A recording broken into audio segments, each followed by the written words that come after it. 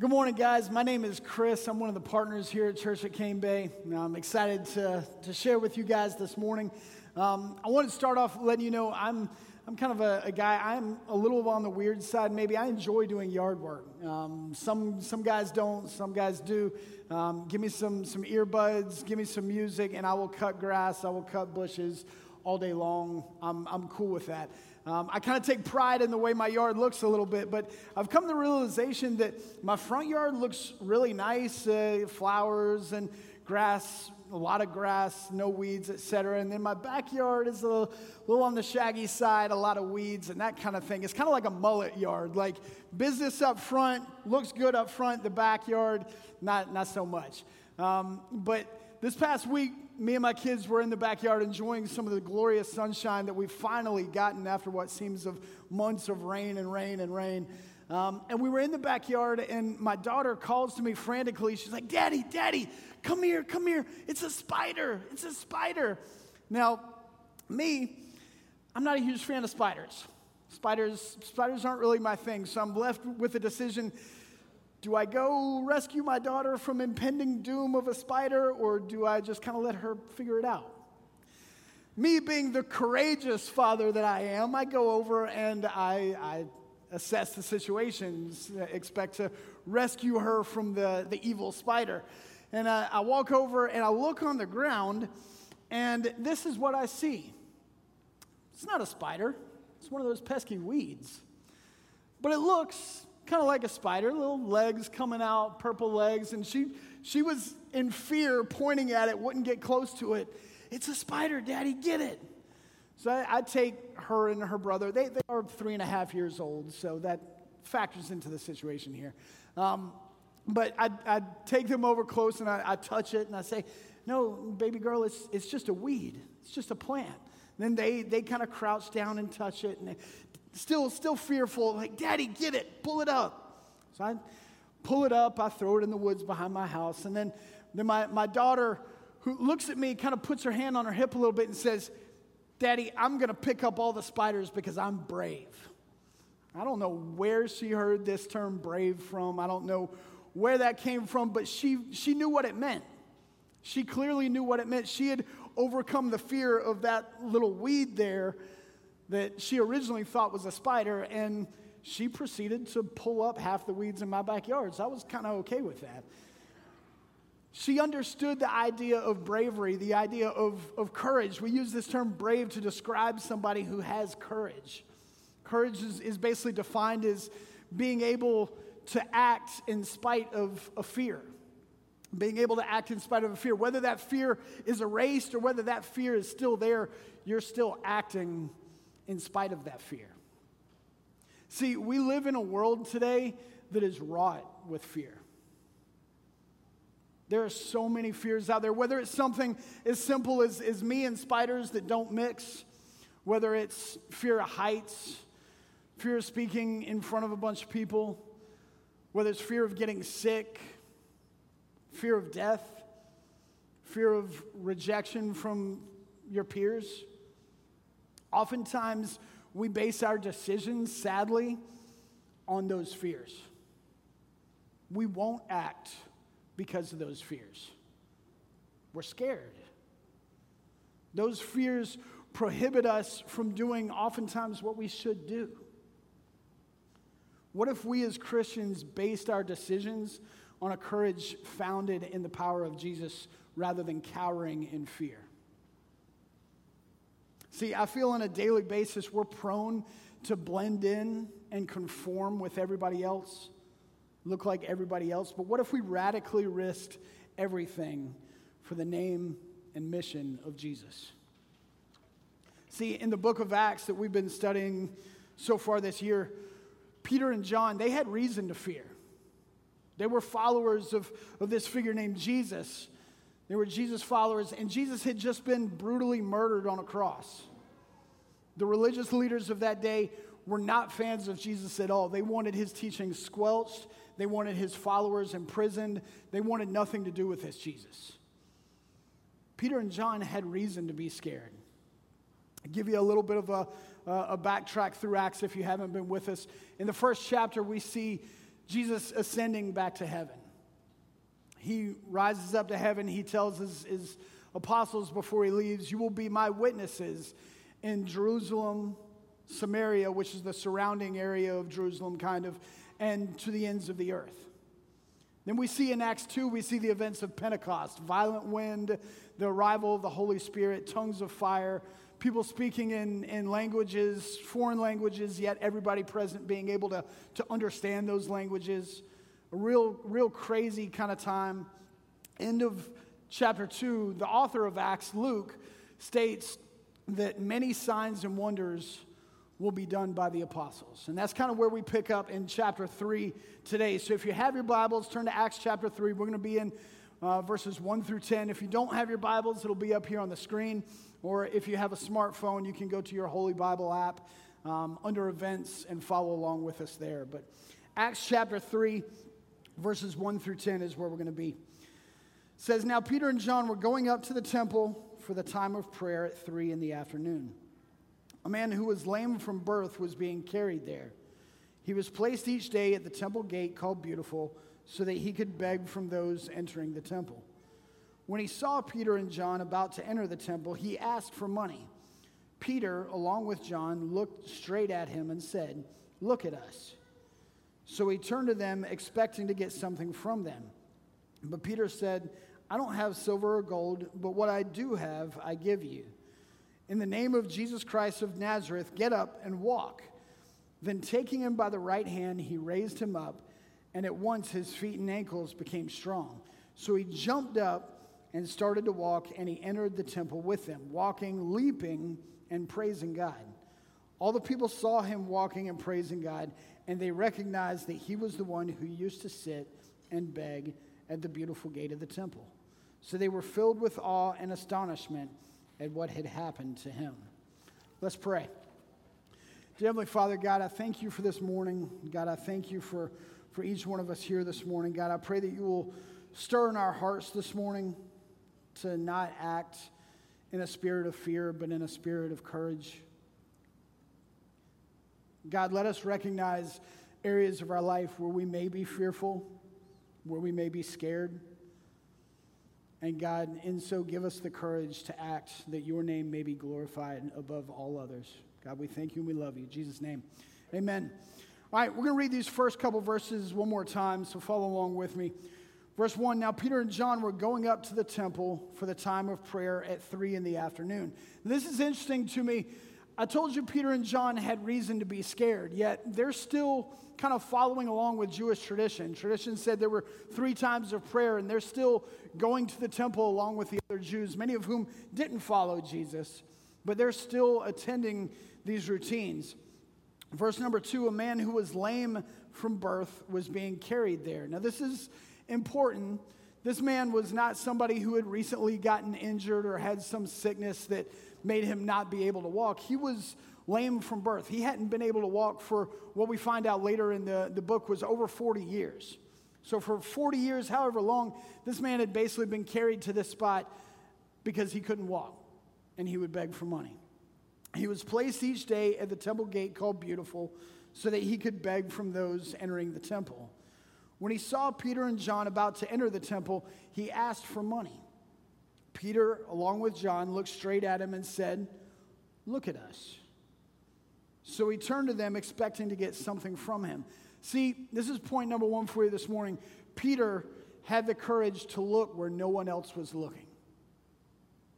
Peter had the courage to look where no one else was looking. We go throughout our days constantly passing people by. Constantly passing people by. Kids, if you have your papers, your crayons, you get to enjoy some of my horrible drawing this morning, guys. Sadly, God gives us different gifts and everything, and he never gifted me with any artistic ability at all. But this morning, kids, if we'll start off, let's draw a little face and have him just kind of looking down. Horrible drawing. But looking down, kind of like Peter and John did here. This man was sitting here for however long, however many days a week, however many years he had been sitting there, and hundreds, if not thousands, of people walked by him on a daily basis, never noticing him. maybe giving some money here and there just to make themselves look better or make sure other people saw them giving money. But he was constantly passed by. His needs were constantly ignored. His problems weren't cared about by the people around him. Constantly passed by. And yet we do that every single day.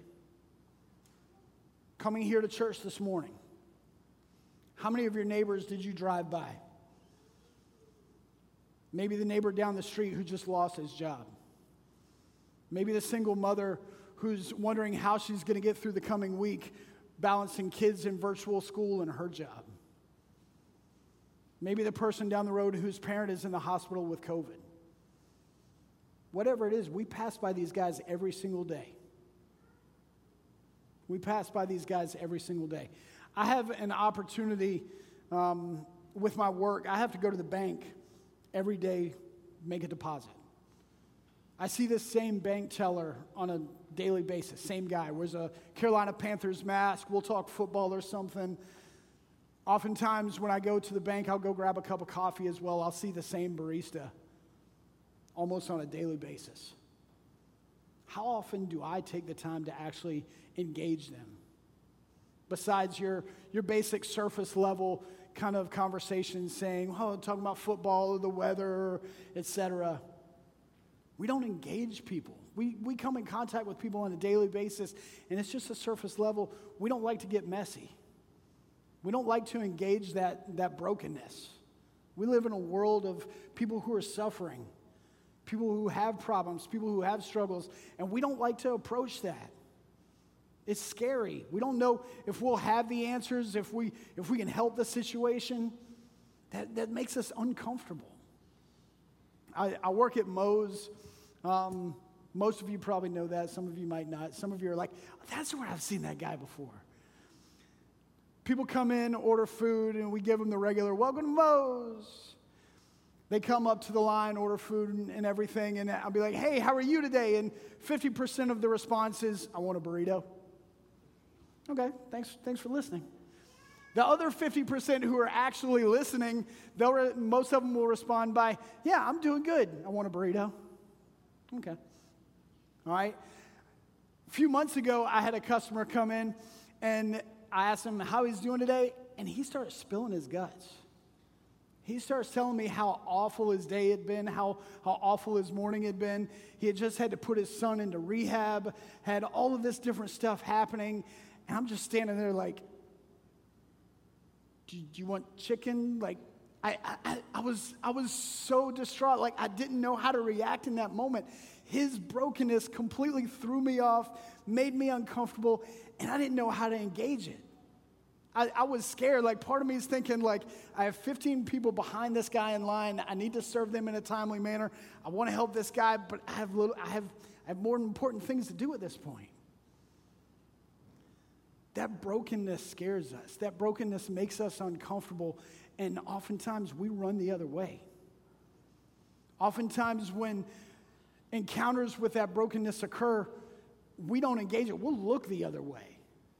We'll intentionally run from that brokenness sometimes because it scares us. What if Peter and John had looked the other way that day? What if Peter and John had just walked right by the man? Guys, we have to have courage. We have to overcome that fear of engaging that brokenness. We have to look at people. It's interesting that Peter stated here, he said, look at me. He said, look at me. When you're looking at somebody, when you're telling them, you know what, you matter. I care about you. I care about what you're going through. You matter to me. You have value. But oftentimes, we don't even look. We just pass on by. We react out of that fear of that awkward engaging that brokenness, and we just go the other way. We don't take the time to stop and look at people and engage those people that we pass by every single day. So we move on to verse number 6. The first half, Peter said, I don't have silver or gold, but what I do have, I give you. So I'm curious what the beggar was thinking at this point. He was clearly there begging for money, did this on a regular basis, was probably pretty good at it, and all of a sudden these guys stop him and say, look at me. Guess what, though, partner? I don't have any silver or gold. He's probably, what in the world are you wasting my time for then? Like, move on, let me beg from somebody else. But Peter comes back and says, what I do have, I give you. What I do have, I give you. And the key here was Peter knew that the gospel, the good news of Jesus Christ, was more valuable than that silver or gold. The good news of Jesus Christ was more valuable than anything he could give the man. Whether or not he had the silver or gold didn't matter. He had something that was more valuable than that. Point number 2, Peter was courageous enough to give the man what he truly needed. We need to be courageous enough to give people what they truly need. And as Christians, we know that is the good news of the gospel. That trumps everything and anything else that we could try to put before it. So kids, if you have your crayons and papers, you get to see ugly drawing number 2. This is a guy with his eyes open, looking up, seeing the gift that's about to be given him. Guys, we don't value the gospel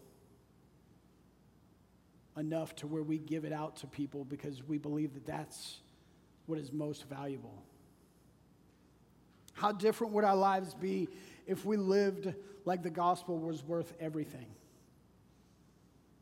How different would our lives look if we were willing to risk our social status, if we were willing to risk our acceptance by others by giving them the gospel? If we overcame our fear of talking to the next door neighbor who may not think the same way as us, is that coworker who we may not get along with, is that family member who just rubs us the wrong way, how much different would our lives look if we were willing to risk that stuff to tell them the gospel of Jesus Christ? Interestingly enough, this lame man, his need was twofold. So he needed Jesus, Peter and John knew that, but he also needed to walk. He also needed to walk. These opportunities, Peter stopped, looked at him. Peter wanted to give him what was the most valuable thing he could, but it gave him an opportunity to meet a physical need as well. You see, sometimes we have to be the arms and feet of Jesus in order to show them Jesus, in order to give us an opportunity to actually tell them about Jesus. Sometimes, not all the time, but sometimes that physical need needs to be met as well. And we see, reading on in verse number 6, that that's exactly what Peter did. Second half of verse 6 says, Peter said, I don't have silver or gold, but what I do have, I give you. In the name of Jesus Christ of Nazareth, get up and walk. In the name of Jesus Christ of Nazareth, get up and walk. Peter was courageous to speak the name of Jesus. Point number 3, we need to be courageous enough to speak the name of Jesus. Jesus was not a popular term at this point. Like I had stated earlier, Peter and John had reason to fear. They had reason to be scared by following Jesus. Yet Peter stepped up and used that name, invoked that power, and by the power of Jesus Christ, this man's ankles and feet were strengthened, and he stood up. Drawing number 3 for the kids with the crayons. The mouth is open, speaking. Speaking the name of Jesus. That name carries power. That name is the being who was the greatest healer the world has ever known, conquered death, came back to life. There is no name higher than that name. Paul says in Philippians 2:9, for this reason God highly exalted him and gave him the name that is above every other name. See, what's in a name? What's in a title? Like me, I'm the Moe's guy. If I were to stand up here on stage and tell you, guess what? February 28th, National Nacho Day. You shall go home and everybody eat nachos. Majority of you aren't going to pay that any mind. Don't even care. Maybe you'll have nachos. I hope you do. But my weight, me saying that, carries no weight to it whatsoever. For the sake of the argument, though, if the King of England or if the President of the United States, somebody with some power, somebody with that authority behind their name, makes some kind of decree, makes some kind of statute like that, people listen. Those names carry weight. Those names carry authority with them. The name of Jesus trumps every single one of those names. There is no name with more power and more authority in it than Jesus Christ of Nazareth. See, we live in a world today where the idea of God is thrown around very often. You watch any kind of sporting event where somebody just won a championship or the Grammys or the Oscars, everybody wants to thank God. I thank God for this. I thank God for this. But oftentimes I think that's a vague idea that people think he's a being out there that has little to no effect on my life whatsoever. We as Christians need to put a name and a face with that God, and that name is Jesus Christ. We have to put a name and face with that God. In a world that desperately needs Jesus, we need to make sure that their idea of God is not an obscure or generic idea, but is Jesus Christ of Nazareth. And he is the only one who can bring that hope that's needed. He is the only one that can bring that courage that's needed. He is the only one that can bring that power, that trust, that fulfillment that everybody in this world is looking for. And guys, you and I have access to that name. You and I have access to tell our neighbors about Jesus Christ of Nazareth. And oftentimes we're scared to do so. Oftentimes we're fearful of doing so because whatever fear, whatever reason, we need to have courage like Peter did to speak up and to speak the name of Jesus to those around us. So what was the result of Peter's courage? We pick up verse number 7. Then taking him by the right hand, he raised him up, and at once his feet and ankles became strong. So he jumped up and started to walk, and he entered the temple with him, walking, leaping, and praising God. All the people saw him walking and praising God, and they recognized that he was the one who used to sit and beg at the beautiful gate of the temple. So they were filled with awe and astonishment at what had happened to him. The man leapt up. The man who had not walked in 40 years all of a sudden was able to stand. Now, side note, I have to be a little bit in awe of Peter and John's amount of faith that they had, because they said Peter gave him a hand and helped pull him up. Like, what amount of faith do you have to believe that you're about to pull a man up and who's never walked before and he's going to be able to walk? The man leapt up. He follows Peter and John into the temple, yelling, running, telling everybody, Jesus healed me, Jesus healed me.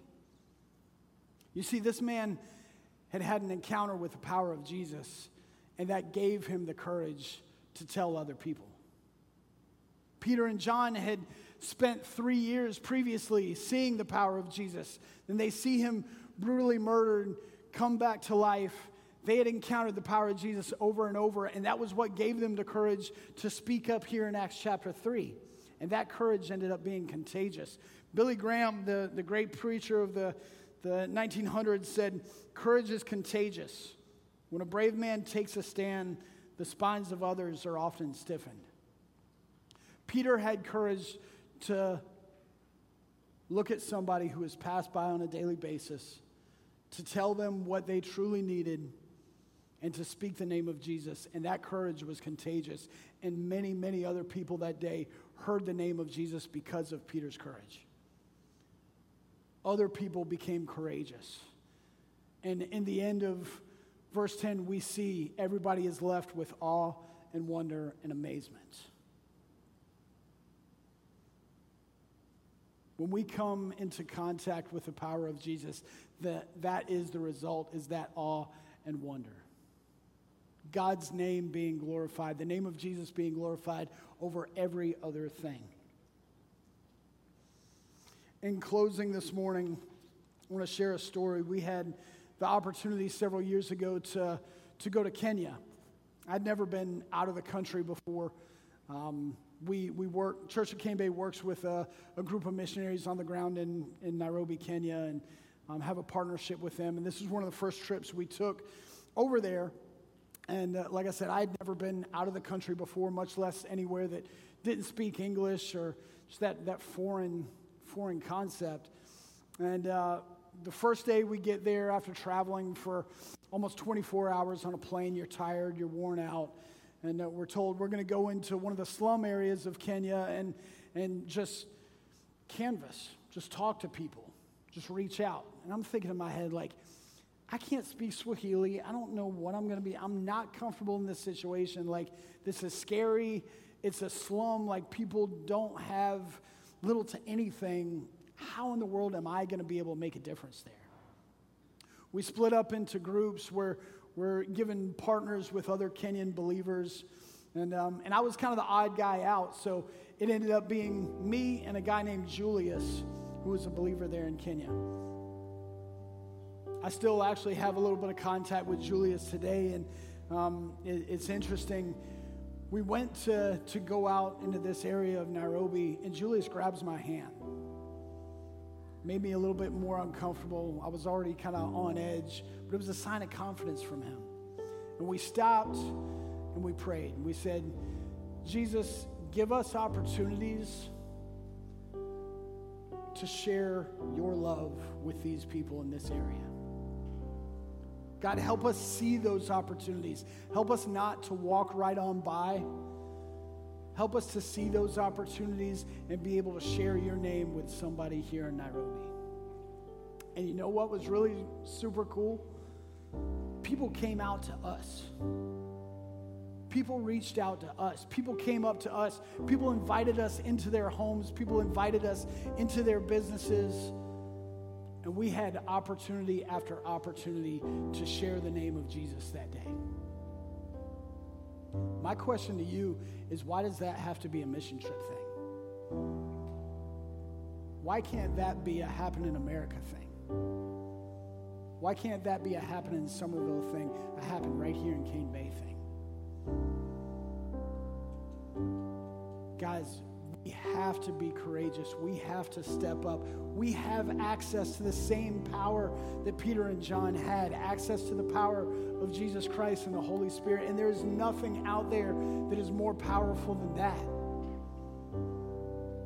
We have access to the greatest God you can ever even imagine. And he is more valuable. He is worth more than anything out there. And we have to tell all these people around it. We have to have the courage to step up and tell them. Because if they don't hear it from us, who are they going to hear it from? Let's pray. As your heads are bowed, I want you to think real quick. I don't want you to go out this week. Well, if you go out this week and you speak to 500 people, awesome. But that's a daunting task. Let's start with one. Who's one person this week that you can share with? Who's one person this week that you can overcome that fear? Not worry any longer about what they think, what somebody else might think about you. Who's one person you can share with? Maybe you're here this morning, maybe you're thinking, Chris, I don't even know that I have a relationship with Jesus. I don't even know what that looks like. Maybe you need the courage this morning to talk to somebody about that. And come catch me after the service or one of the other pastors here. We would absolutely love to have that conversation with you. But guys, who's one person you can talk to this week? Who's one person that you normally pass by on a weekly basis that you can share, that you can let them know, guess what? You matter to me. And I want to share something with you that is greater than anything else you can have. Dear Heavenly Father, be with us as we go throughout this week. God, open our eyes to those opportunities. Help us to be intentional with people, to have those conversations, to let people know we truly care about them, that you truly care about them, that they're not overlooked, that they actually matter, that they matter to you. God, give us those opportunities.